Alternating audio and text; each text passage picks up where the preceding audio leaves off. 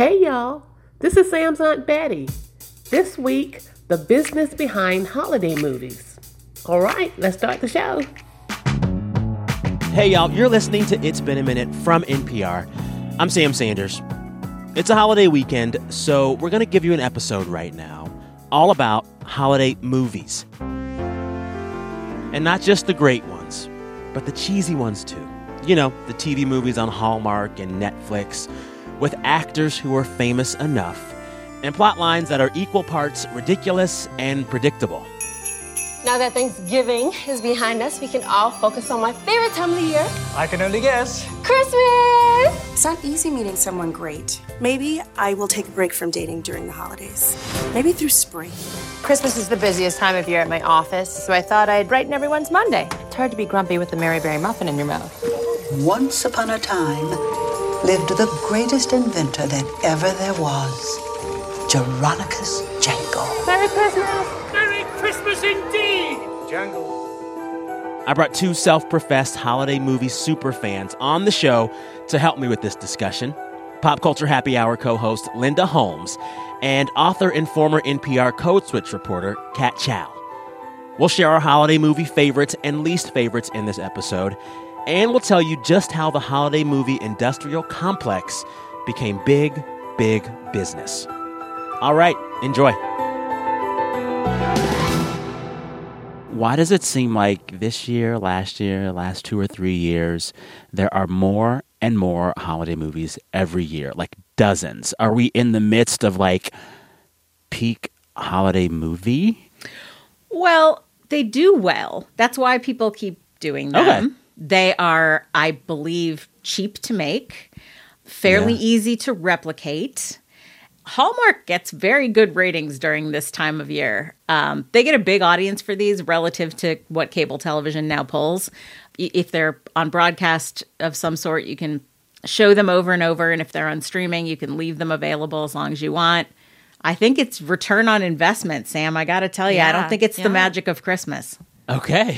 But I also wonder if right now, you know, these days, the past few years, people are just really searching for that type of bomb. And then also with production schedules, it's easier to get sort of the big ticket stars like Brooke Shields for Netflix or Jimmy O Yang, the relatively big stars, to star in these movies that are quite formulaic, but, you know, they're fun and you know what to expect. Yeah. Yeah. So, you know, there are increasingly a large number of Netflix holiday movies, but Hallmark still takes the cake in this. They have like dozens of holiday movies every year, it seems. And by some metrics, over the course of a holiday season, some 80 million plus people will consume some kind of Hallmark holiday film content. That's just the ones that admit it, you know? Yes. So the real number is probably larger, I would guess. When did Hallmark Channel become such a holiday movie machine? I'm going to say roughly 15 years ago. It really started to ramp up. I can remember, and I don't know if it was Hallmark, but I remember waiting for some medical tests to come back right around Christmas. Everything was fine. Yeah. And I spent like a couple days at my parents' house watching Single Santa Seeks Mrs. Claus, I think it's called.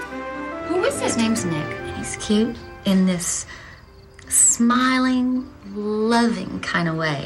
With Crystal Bernard from Wings and Steve Guttenberg. I just can't play Santa. Yes, you can. I'm just not right for the role. I think of that as being the early part of this phenomenon. It's definitely been big business for at least 10 or 15 years. Yeah, and I love that how you put it as big business, because so much of these movies, too, is tied to Hallmark's branded blankets, branded socks, anything of that nature, where you can buy these products that are Hallmark related.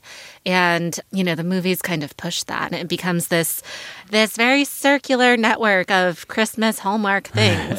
And there have been a few that have like very, very obvious. The one that Mariah Carey directed one of these. Wait, what? Yeah, Mariah Carey directed a Hallmark movie. She appeared in it also. It was with Lacey Chabert. I love you, Silverfall! Merry Christmas. A Christmas melody. She is just so multi-talented. And that was one of the ones that had a Folgers, like clearly had some kind of Folgers product deal.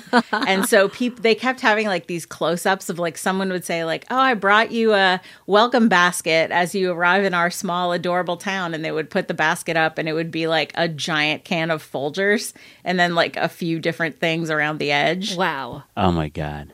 It's honestly just so, it's amazing how creative, these brands can get. And it really reminds me of how Food Network, for example, is getting in on this too, at least through the Discovery Plus platform, where there's a movie that came out this year called Candy Coated Christmas. And Ree Drummond, who is the Food Network star, actually appears on it. Mm-hmm.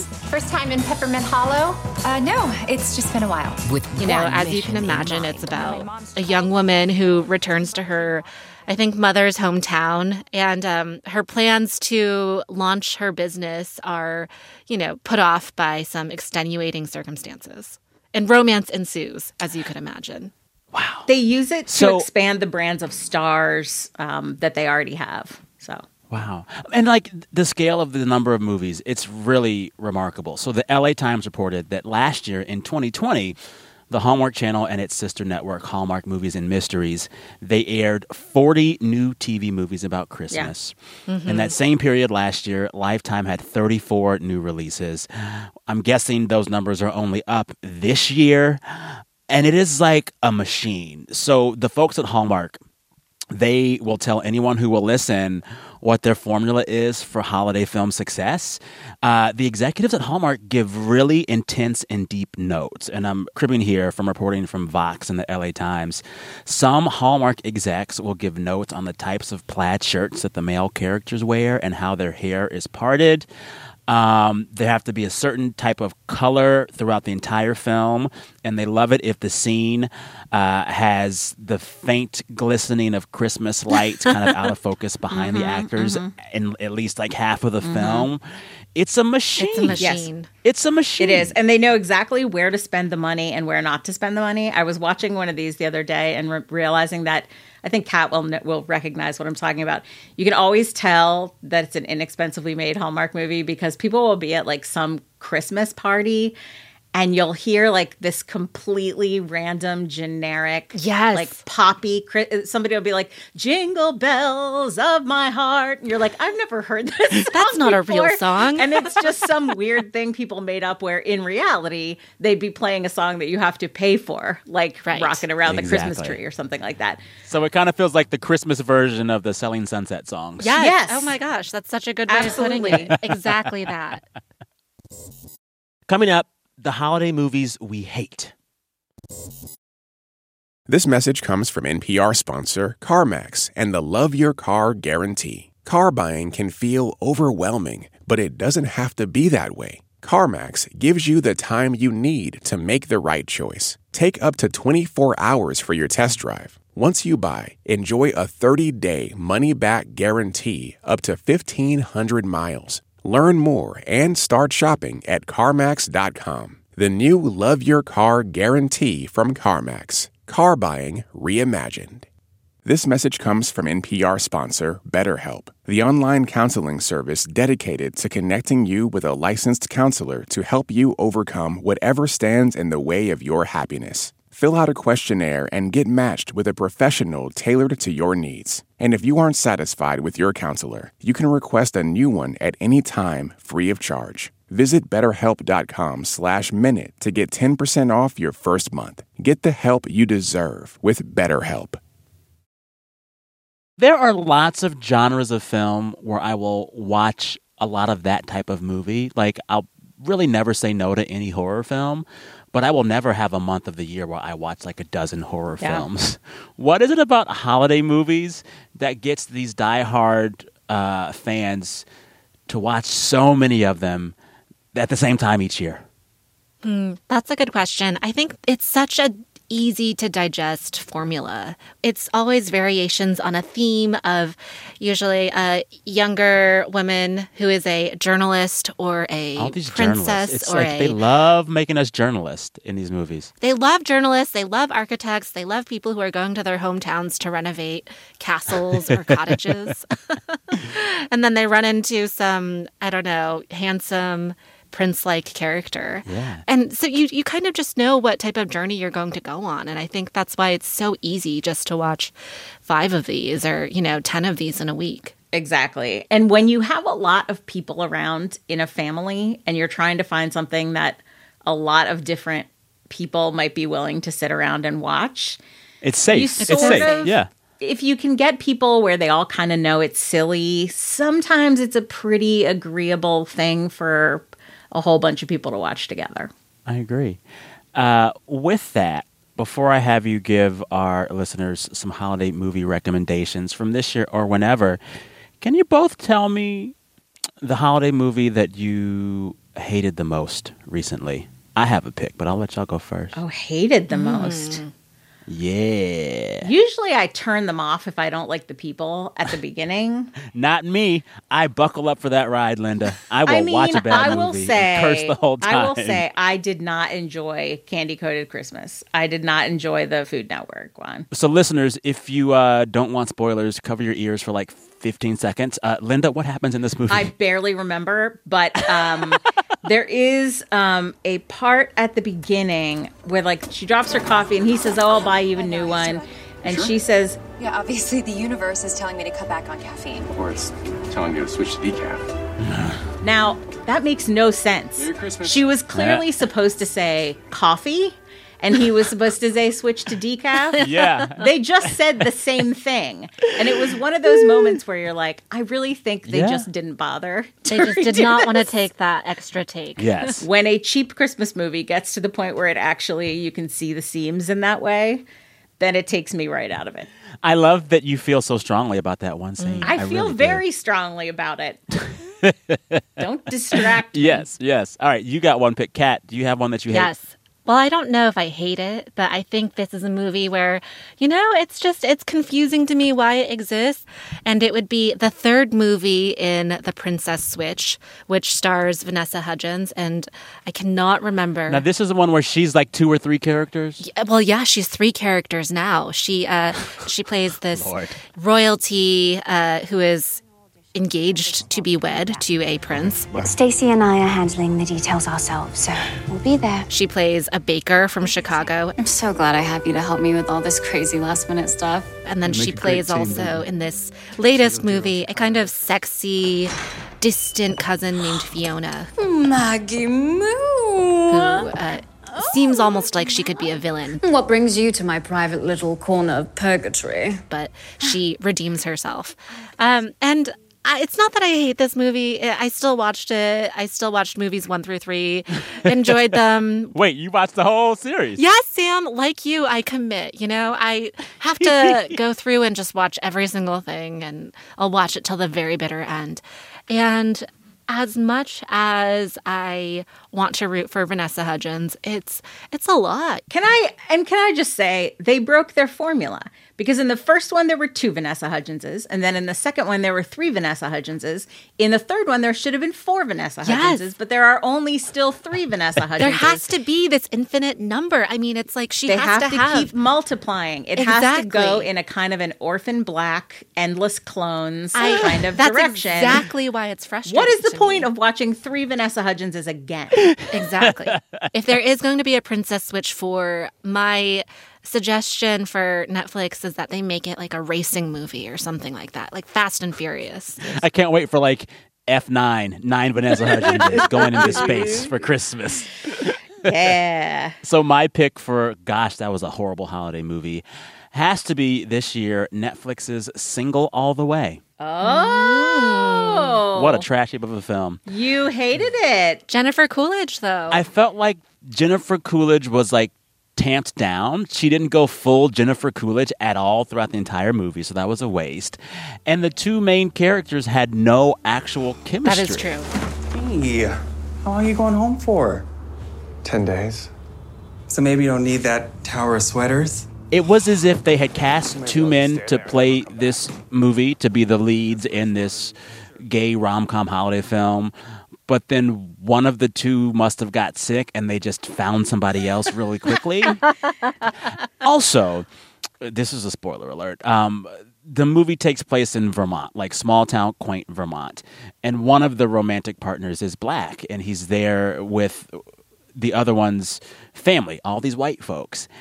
And the entire movie, there's no acknowledging what it feels like to be a black person going to your white, maybe partner's house in Vermont for Christmas. I've been to Vermont. Let me tell you something about Vermont. It is a place in which one notices how black they are a lot. Yeah. And one thing that this movie did was it tried to have that sort of rom-com trope where two characters pose and pretend they're in a relationship, which is what Peter and Nick, the protagonists, did. Oh, you're funny. It would solve everything. I can temporarily bury the pain of my pathetic love life while also showing my family that I'm not a mental case who has no ability to be in a relationship. And they immediately dropped the facade, and there was really just no continuation of that. And I was very confused. And I do agree, they really should have had Jennifer Coolidge do more, because she could have saved that movie. Oh, yeah. When we come back, the holiday movies we love.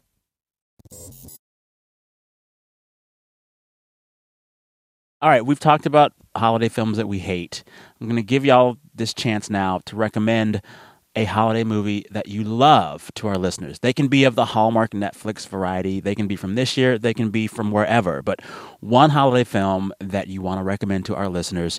Well, I would say my favorite Hallmark movie ever got a sequel this year. So now there are two. The first one was called The 9 Lives of Christmas. I remember this one.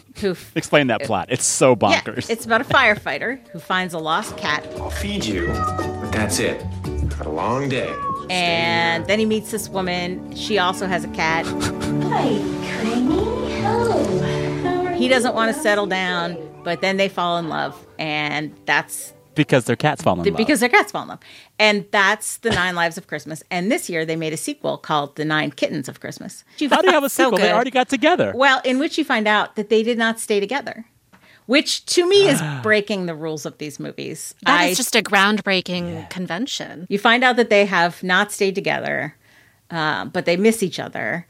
And they are brought back together, something. She's been a veterinarian in Miami, and then she comes back to the town where they live. And his boss, the fire chief, played by Gregory Harrison, is getting ready to retire. And then they find a whole box of kittens that need homes. 10-week-old kittens. Somebody left them at the fire station this morning. Look at this face. So the movie actually has 9 kittens getting homes. It does give them a more resolved ending. I do not think they will be able to make a third one where you find out they once again broke up. Or there's another Vanessa Hudgens in a Don't be so sure. I don't think that would work too well. Kat, what you got? Okay, so it's the one that actually Brooke Shields is starring in, and it's A Castle for Christmas. And as much as I really wanted to dislike the way its plot is shaped, it's about this author named Sophie Brown, who is Brooke Shields. The only title I'm interested in is my next book, which I'm going to write at Dunbar in the library. And she basically goes to Scotland and lives in a castle for a while to weather a cancellation that she is experiencing. And she happens to meet this secret Duke character who lives in the castle. Mr. Dunbar. Technically, it's Duke. Miles is the 12th Duke of Dunbar.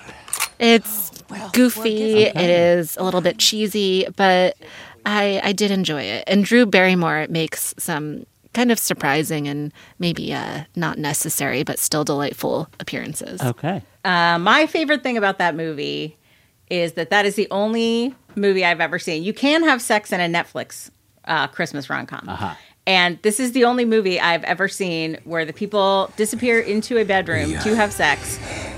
We shouldn't be doing this. while the score playing is Angels from the Realms of Glory. Angels from the realms of glory, bring your I loved it.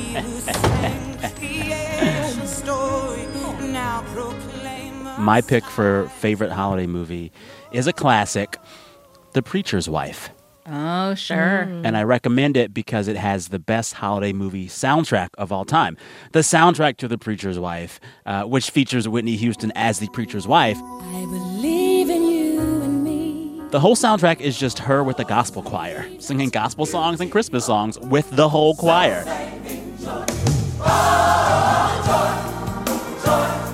It is arguably one of the better Whitney Houston albums. It's perfect.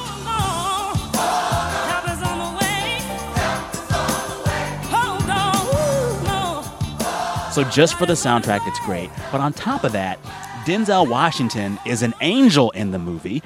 And this movie is directed by Penny Marshall. Mm-hmm. It's a gem. It is a gem. I love it. I recommend it. That's a good one. On that note, I'm going to let both of you go and watch some more holiday movies. But my last question for you is a simple one. If you were in charge of Hallmark holiday films and you had an unlimited budget to make your own holiday movie, who would y'all cast as your leads? Oh my gosh, that's such a good question. I want to cast Chris Evans and Merritt Weaver. Whoa. Yeah. Oh, that's great. I like that. That is so, so good. I would cast Stephen Yeun, and I would also cast... Oh, man. The other lead is going to be a hard one. Just him. Just him. Just him and him and him and him. Yeah, him and him. Yeah. He could just play 20 clones of himself. A la Princess Switch. Just have him, decorate a Christmas tree shirtless. I'm good. Yep. That's all I really need. Yep. If I could cast any holiday movie, I would just make the entire cast of the Fast and Furious franchise make a Christmas movie with cars. That would be very successful, Sam. Right? That's a winner.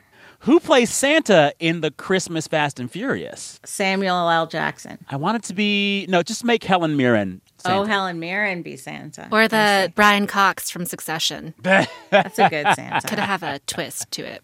That's a very good Santa. On that note, to take us home, I really hope the production staff can... lay in Whitney Houston and her choir's rendition of Joy to the World from the Preacher's Wife soundtrack. It's so beautiful. Kat, Linda, thank you both. Come back soon. Merry Christmas. Thank you, Sam. Merry Christmas. Merry Christmas, Kat. You too, Linda. Thanks again to author Kat Chow. Kat put out a memoir this year that you may have heard about on our podcast. It's called Seeing Ghosts. Go check it out and then come back to this feed and listen to our other episode featuring Kat and her book. Also, thanks to Linda Holmes, co-host of NPR's Pop Culture Happy Hour. And Linda is also an author. Go get her book, Evie Drake Starts Over. It is in bookstores everywhere. Now it's time to end the show the way we always do. Every week, listeners share the best thing that happened to them all week. But this week, since 2021 is drawing to a close, we ask listeners to share the best thing that happened to them all year. Let's hear some of those submissions. Hi, Sam. This is Felipe from Brooklyn, New York. And the best thing that has happened to me all year was, for the first time, I went on a 100-mile bike ride, not once, but twice. I started in South Brooklyn, traveled up to Manhattan, crossed over the George Washington Bridge to New Jersey, and then rode up along the Hudson, and then went back. And it was great. The second time was for my birthday, and I was to fight the anxiety of getting older, and I think it worked. Hey Sam, this is Amber. The best thing that happened to me this year was getting to go back to college in person, meeting a ton of new people, and reconnecting with old friends. Hey Sam, it's Joy Diaz in Austin, Texas. What a year 2021 has been.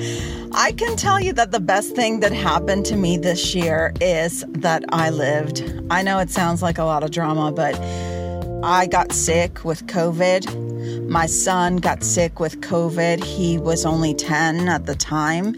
We lived to tell the story. And also, Sam, In December, I filed to run for governor in the state of Texas. I got the courage to finally walk away from a prestigious job that I had worked really hard to get, but that wasn't making me happy at all. And now I have the opportunity to learn to feel good about myself and feel worthy just for who I am without a fancy schmancy title. Hey Sam, this is Nick, Klon from Houston. The best thing that's happened to me this year was earning a director role for student organization at my university. This has opened the door for so many opportunities and has allowed me to create bonds and relationships that I believe will last a lifetime. Hi Sam, this is Cindy from Los Angeles.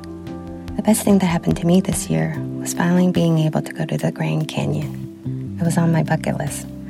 I went this year to celebrate turning 50 and for beating cancer again.